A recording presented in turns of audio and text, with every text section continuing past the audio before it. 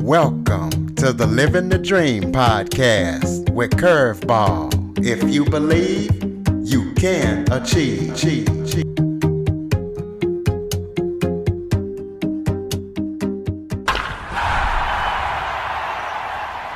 Welcome to the Living the Dream with Curveball podcast, where I interview guests that will teach, motivate, and inspire you to stop at nothing to fulfill your dreams.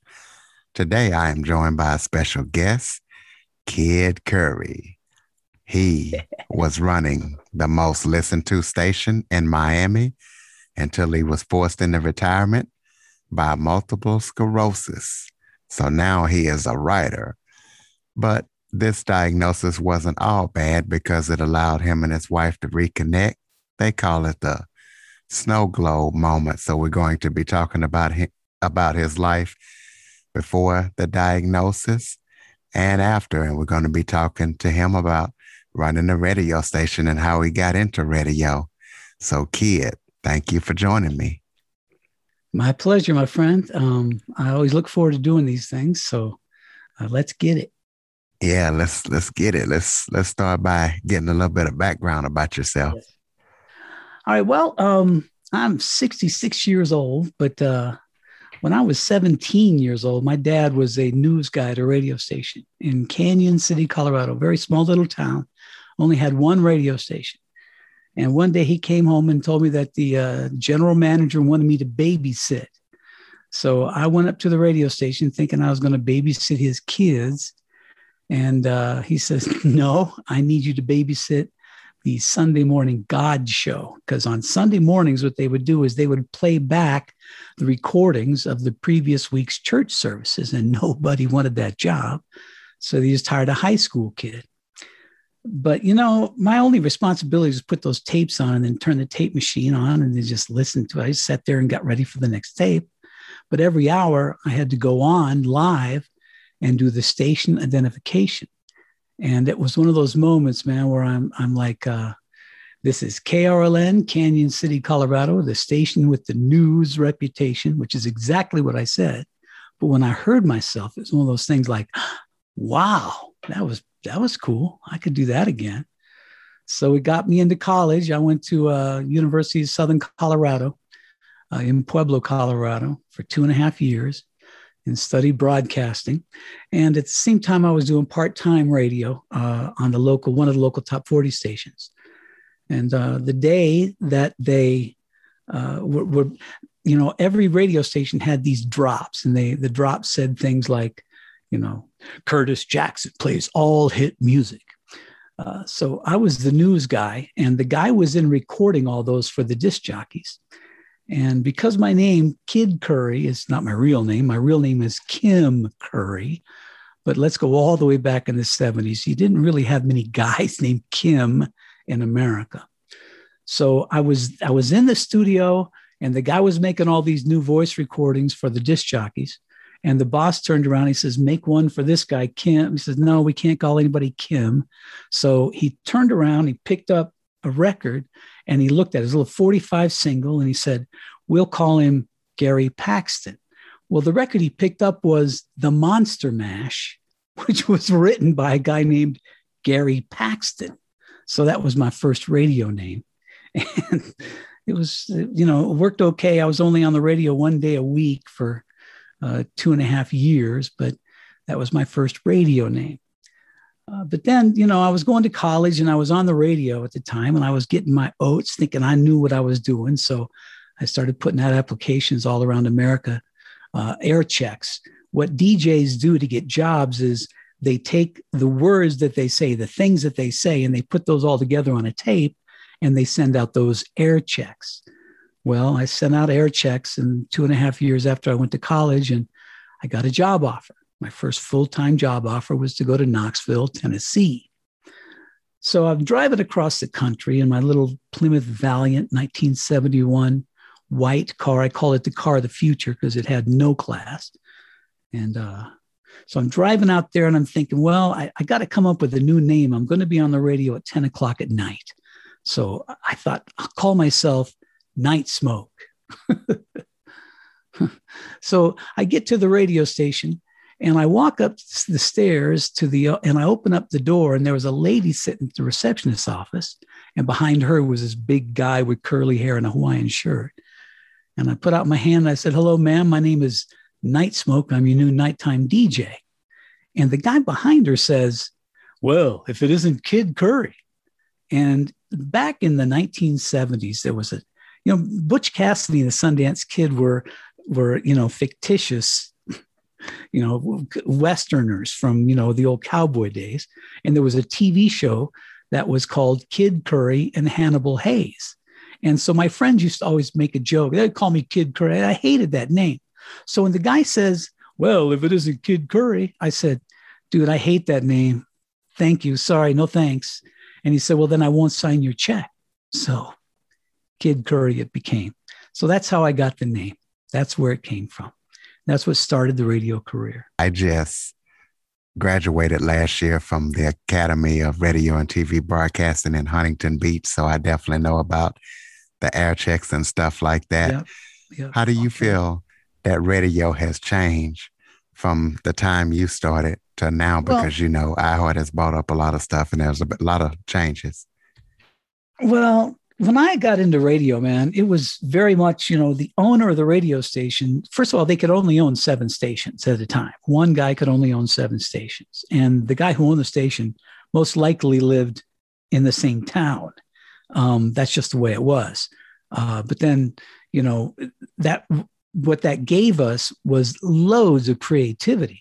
Because if you could convince the general manager or the owner of the radio station that you had some new thing you wanted to do and you could create a new type of radio and get an audience, it was a great thing because you could focus your radio station on the market itself. Because believe me, Pueblo, Colorado sounds different than Spokane, Washington.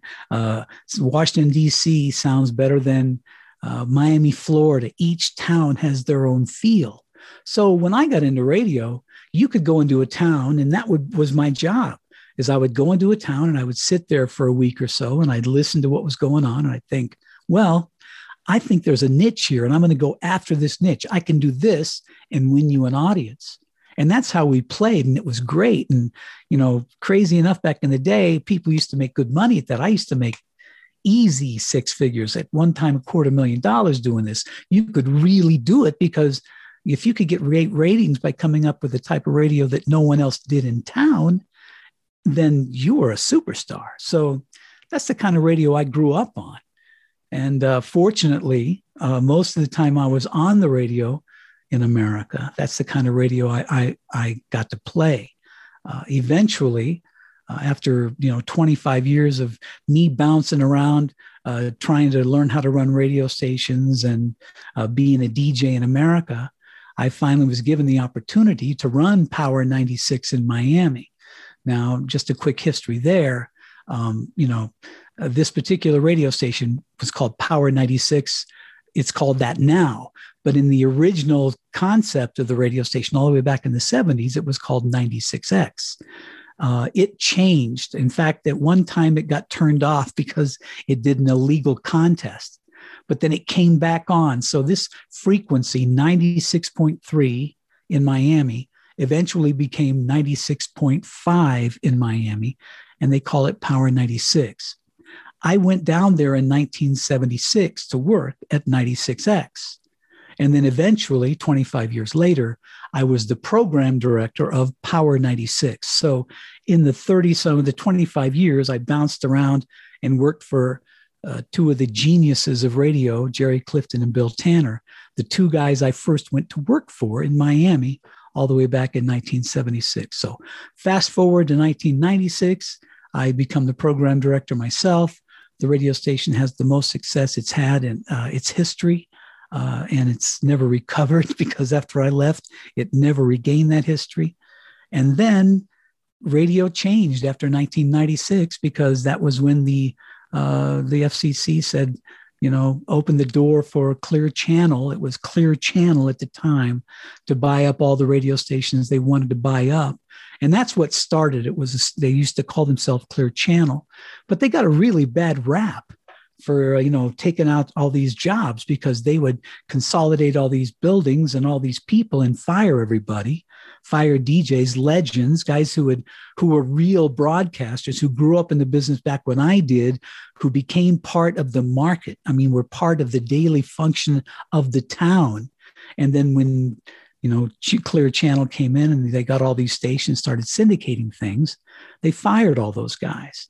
And, so you have really talented people out there walking the streets who are creating great radio that are victims of the 1996 decision by the Federal Communications Commission to take away their ownership rules. And then fast forward to today, where you have maybe 4 people owning stations. I mean, 4 companies owning all the stations. Back when I was a kid, there were hundreds of owners, hundreds of them. And people really had jobs, and it was an economy, and you could get in the radio business and be creative. And now it's just a function of whatever music they tell you to play, and you read this card, and at 7:30 you got to do it again. And that's the way radio is now. It's a shame, but that's the truth. That's my opinion. That's the truth. Well, what do you think about the legitimacy of online radio? Because I'm on an online station, and we just got the opportunity to get on iHeartRadio. What do you think about online radio and how that's going and what that's going to be in the future? That's a great idea. I happen to know some of the guys way back in, I got diagnosed in 2005 with multiple sclerosis. I got forced out of the radio business in 2005.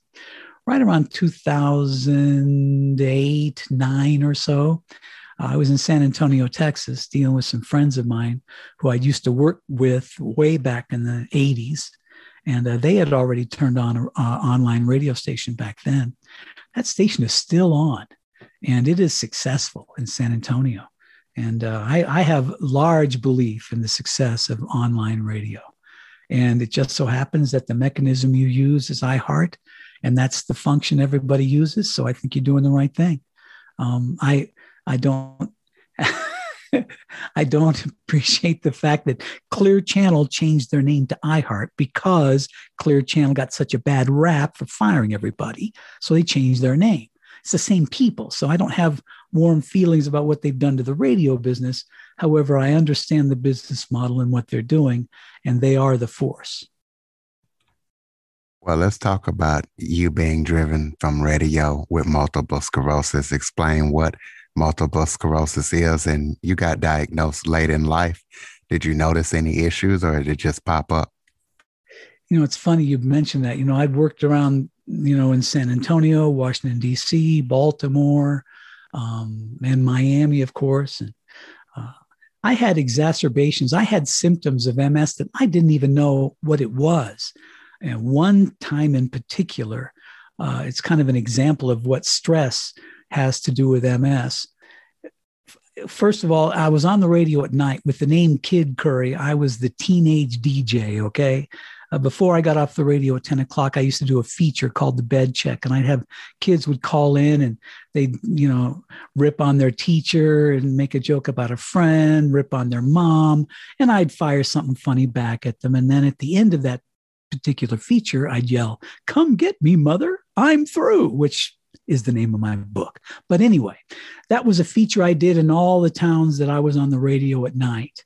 When I was in Washington, D.C., it wasn't a little kid feature. Well, it was. It started off as that. But once the political parties knew about it, they would call in and make comments. So it became kind of a political issue there. I started getting phone calls from a guy. I'd pick up the phone and I'd say, "Bed check." And the guy would say, "Hey, man, it's me, Frank DeFramer. I'm over here at the White House, and the president just heard your bed check." And I'd laugh, ha, ha, ha, ha. Sure. I'd hang up and I'd go on to the next call. Well, this guy called in night after night. And one night I put him on hold and I got him off, said, "Man, who are you? What are you talking about?" He says, "Well, my name is Frank DeFramer. It just so happens somebody has to take care of the frames at the White House, and that's my job. I have an office downstairs. President Reagan comes down here, and here's your bed check." And I was flabbergasted, couldn't believe it.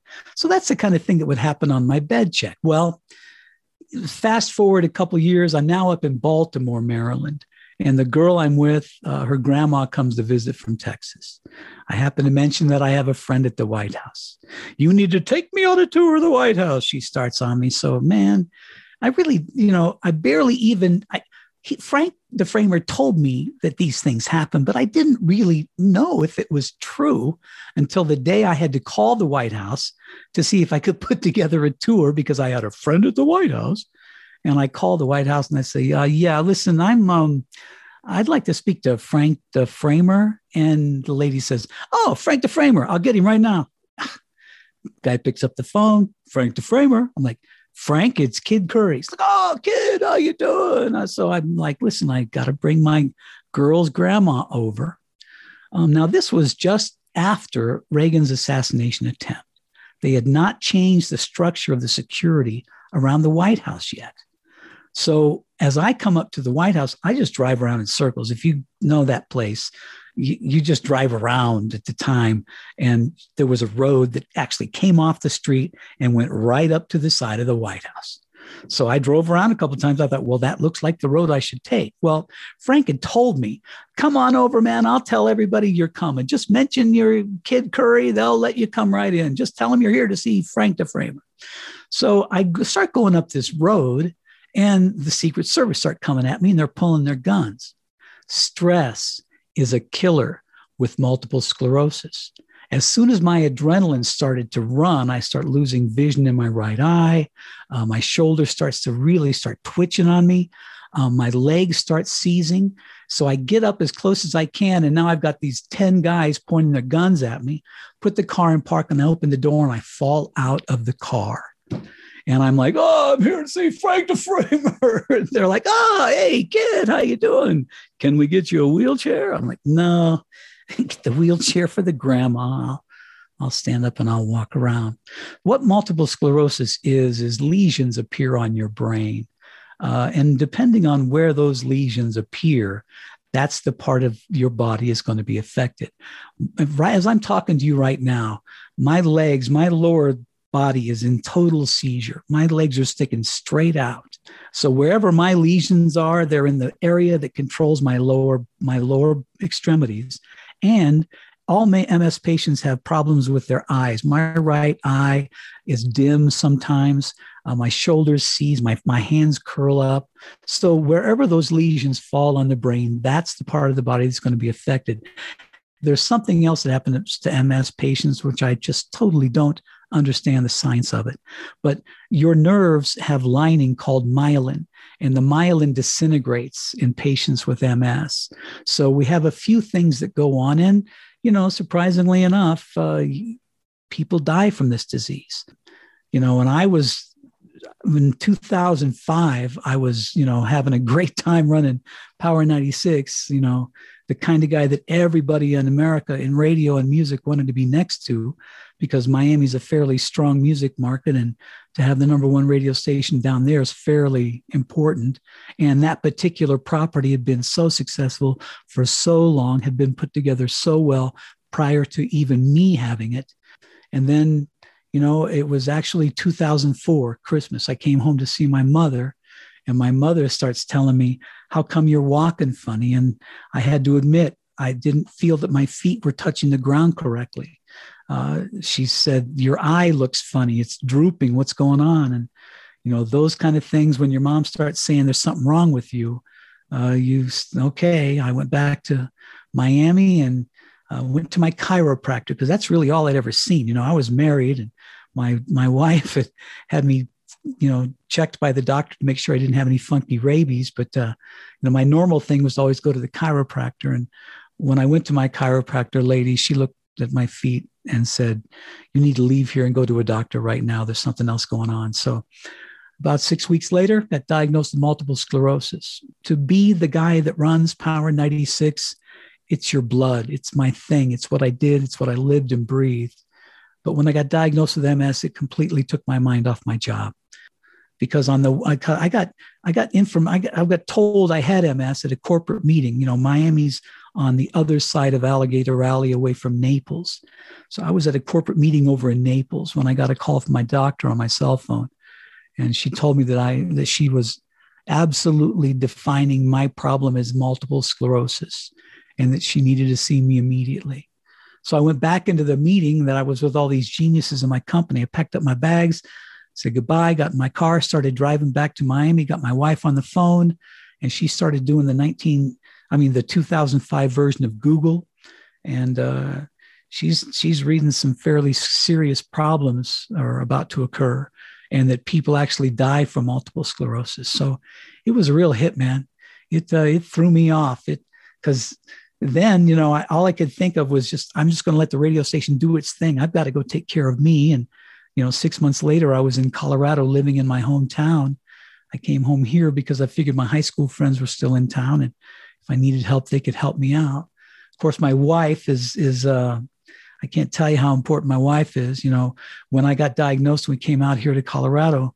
We did the fix and flip thing for a while, but my wife didn't like the way the real estate community was treating her. So a year later, she's got a real estate license. A year after that, she's breaking records in the state for real estate. And now she doesn't even sell houses. She consults people who have to sell at least 100 houses a year to even talk to her. She's a consultant in real estate. So our lives changed dramatically. But for those first 8 years after I got diagnosed, I was going down pretty bad. It was scary. I really thought I didn't know where it was going to end. But, modern science is such. In 2005, when I was diagnosed, there were only like 5 MS medicines. 2008, there's 8 of them. And my doctor is angry that we're not seeing any progress with my meds. So I was on the same medicine, Rebif, for about 6-7 years, and the doctor insisted I change the medicine. So we changed the medicine, and then he insisted I take large doses of vitamin D. Now, if there's MS patients out there, don't take my word for it, check with your doctor, but there is absolute medical proof that vitamin D is needed by multiple sclerosis patients. My doctor tried to get me to take it. I'm a radio DJ, man. I used to make jokes about vitamins. I fought him for 6 months. Why would I take a vitamin? I've changed my medicine. Let's wait and see what happens. He says, no, you got to take the vitamins. So after 6 months of he and my wife harassing me, I started taking like 5,000 IUs of vitamin D, and my MS condition leveled off. I stopped getting sicker. And so around 2013, my condition leveled off. And since then, I've had to go and kind of recreate my mental state because I thought I was going to die. And then I kind of had to recreate myself. And after the encouragement of some friends, I became a writer, and I've written my story. It's in my memoirs, Come Get Me, Mother, I'm Through. And I continue to write. I've got another fiction out. It's called The Death of Fairness. It pertains to what happened to a small American town and its only radio station after President Reagan rescinded the Fairness Doctrine in 1987. It's a real thing. It was the rule that the FCC required equal time for contrasting points of view. You take that rule out and you are making lies legal without debate. And many believe it's the source of why we have the division in America today. After the rescinding of the doctrine, you had Rush Limbaugh come on and start lying and doing conspiracy theories. And you can't, you used to, when someone lied or made up a conspiracy theory before 1987, you had the right to go on and have equal time to combat that lie. But after 1987, Reagan said, no, we're not doing this anymore. And then so guys like Rush and all these other guys got to pollute some people's brains in America, and it has caused the division we have in America today. I'm not the only one. A lot of people believe that. So, well, let's talk about, this is a 2-part question. How were you able to control your mind through your diagnosis? And also, what tests are performed to find out if people have multiple sclerosis or not? That battery of tests is amazing. Okay. But I'm going to go to that first. Don't let me forget your other question. The battery of tests, they stick you with needles. They electrocute you. They do eye vision tests. It is a hard thing to diagnose. It's not like they can just look at you and say, this is it. They have to do a variety of different tests, and they all culminate with after I'd been poked and prodded and shocked and had my vision tested over and over again. The end of that was then the spinal tap, which they have to inspect the fluid in your spine.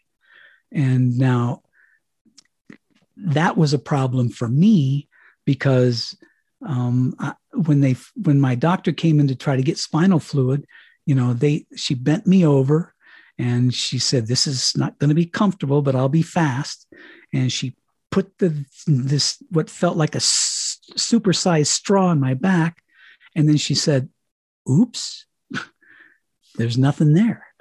So she took it out. There was no fluid. She couldn't find any spinal fluid. So 4 times that day, I got another needle put in my back. It was the most torturous thing I'd ever done in my life, but they had to get it. They ended up putting me under an X-ray machine to find the fluid. After my doctor tried, they brought in what they thought was a specialist. He tried and he couldn't find any. Then they found this other guy who thought, oh, I can do this. And they set me up and they put me in this position. And he sticks this needle in me and all 4 of my limbs went shooting out. He hit some nerve, it like almost paralyzed me, but they had to get it. So then they put me under this X-ray machine. They find it and then they took the spinal fluid. So it's not easy. Trust me, it is not easy. Now I'm going to go back and ask you to repeat the first part of the question, please. I already forgot it. I'm sorry. I know you were talking about how you had to get control of your mind because at first you thought you were going to die. How did you get control of your mind? First thinking you were going to die and then realizing, oh, I might survive this. Well, it was really just, because when you're Kid Curry at running Power 96 in Miami and being Kid Curry, just a DJ in the towns that I was in, I was fairly famous. People always wanted to get next to me. Well, after I got out of the radio business and I came home and started dealing with MS, I went from a cane to a crutch into a wheelchair, and people move away from guys in wheelchairs. So I had a mental thing happen to me where, it really messed with me for a long time, for years. So I had to deal with that. But, when I finally had the change, when I could tell that things were different, all I needed was a little bit of hope, a little tiny bit of hope. And it made me start thinking that, wait, I'm not going to go down like I thought I was going to go down, because I could feel it. And when I could feel that I wasn't as sick or that nothing was getting worse, let me put it that way, nothing was changing. It was like, okay, that's been getting worse, but that's not, my foot doesn't curl any more than it did.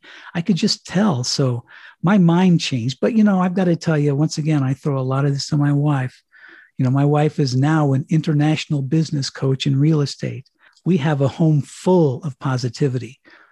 She coaches people. She coached them through this pandemic last year. Don't forget that, everything kind of shut down a year plus ago, and the real estate business didn't. Everyone was panicked through it. Everyone thought they were going to lose their everything. But my wife stuck with all her clients. She had like 40 at the time, and she coached them through the pandemic.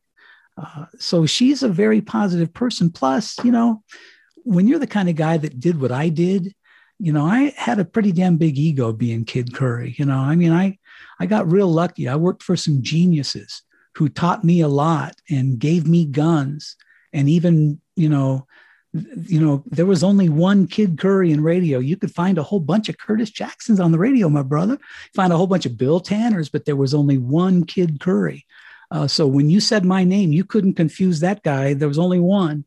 I was a very, very high-strung, positive, I'm going to kick your ass kind of guy, even running radio stations. Bring it on. Bring on the competition.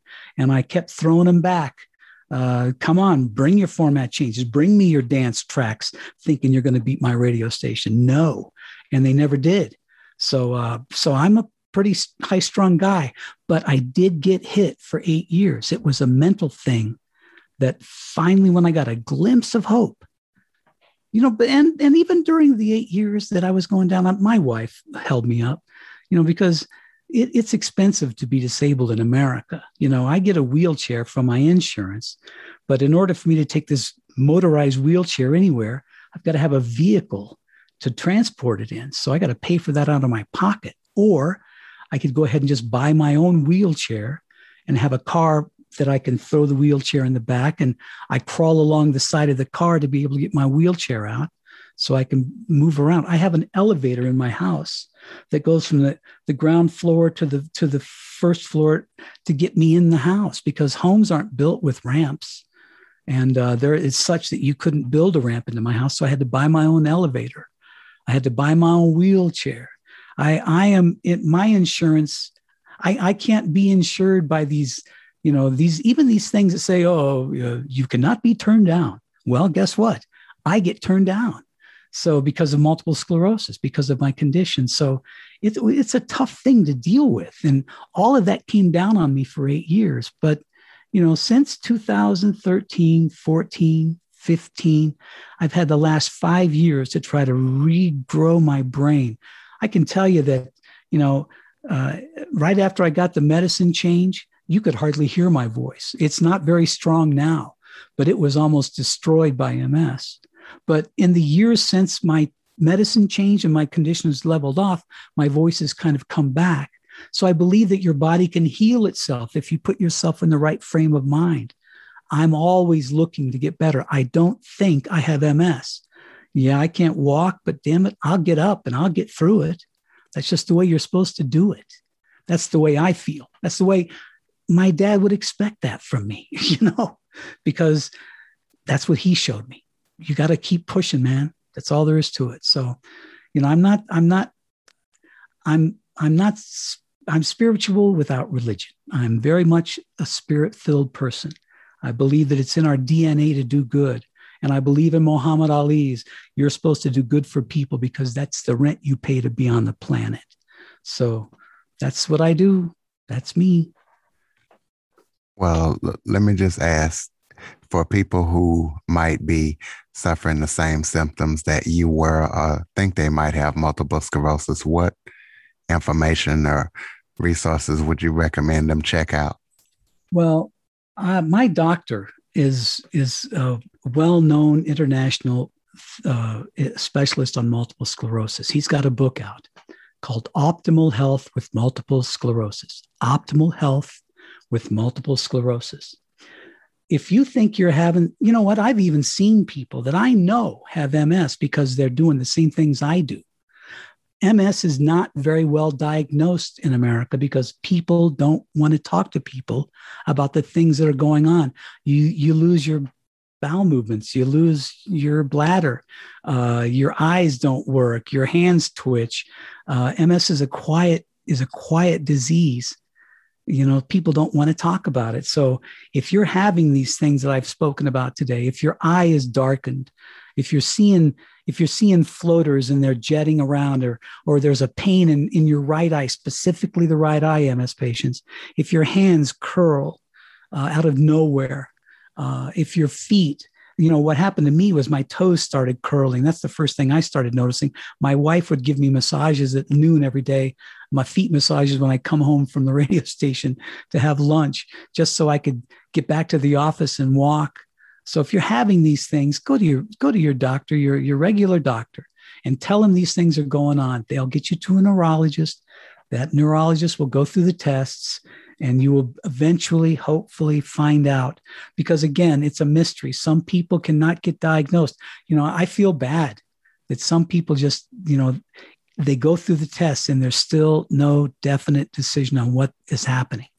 But if you're having any of these problems, get to a doctor and find out, because modern science is going to cure MS. I believe that the stem cell movement out there is curing people. Right now, there's research into remaking the lining on your nerves. They think they can give you a medicine to reline the nerves, MS patients. The medicines that they have now, the medicine that I had stopped me from dying. I believe that. So, if you're having any of these things go on, get to your doctor. Check out my doctor's book, Optimal Health with multiple sclerosis. It'll give you a better idea what you're supposed to do if these things are happening to you, how to get through it. What projects, upcoming projects or current projects are you working on right now? Thanks for asking, man. I've got my third book now is a continuation of my second, The Death of Fairness. This book is all about a little girl who understands why we have the division in America. She knows why it happened, where it started, and this little girl grows up to want to become president so she can bring back the fairness doctrine to bring civility back to America. The book is currently titled Bonnie's Law, The Return to Fairness. I'm out shopping the book out now with agents. If I don't get anything by August, I will self-publish it. But my wife affords me to be able to do big promotions.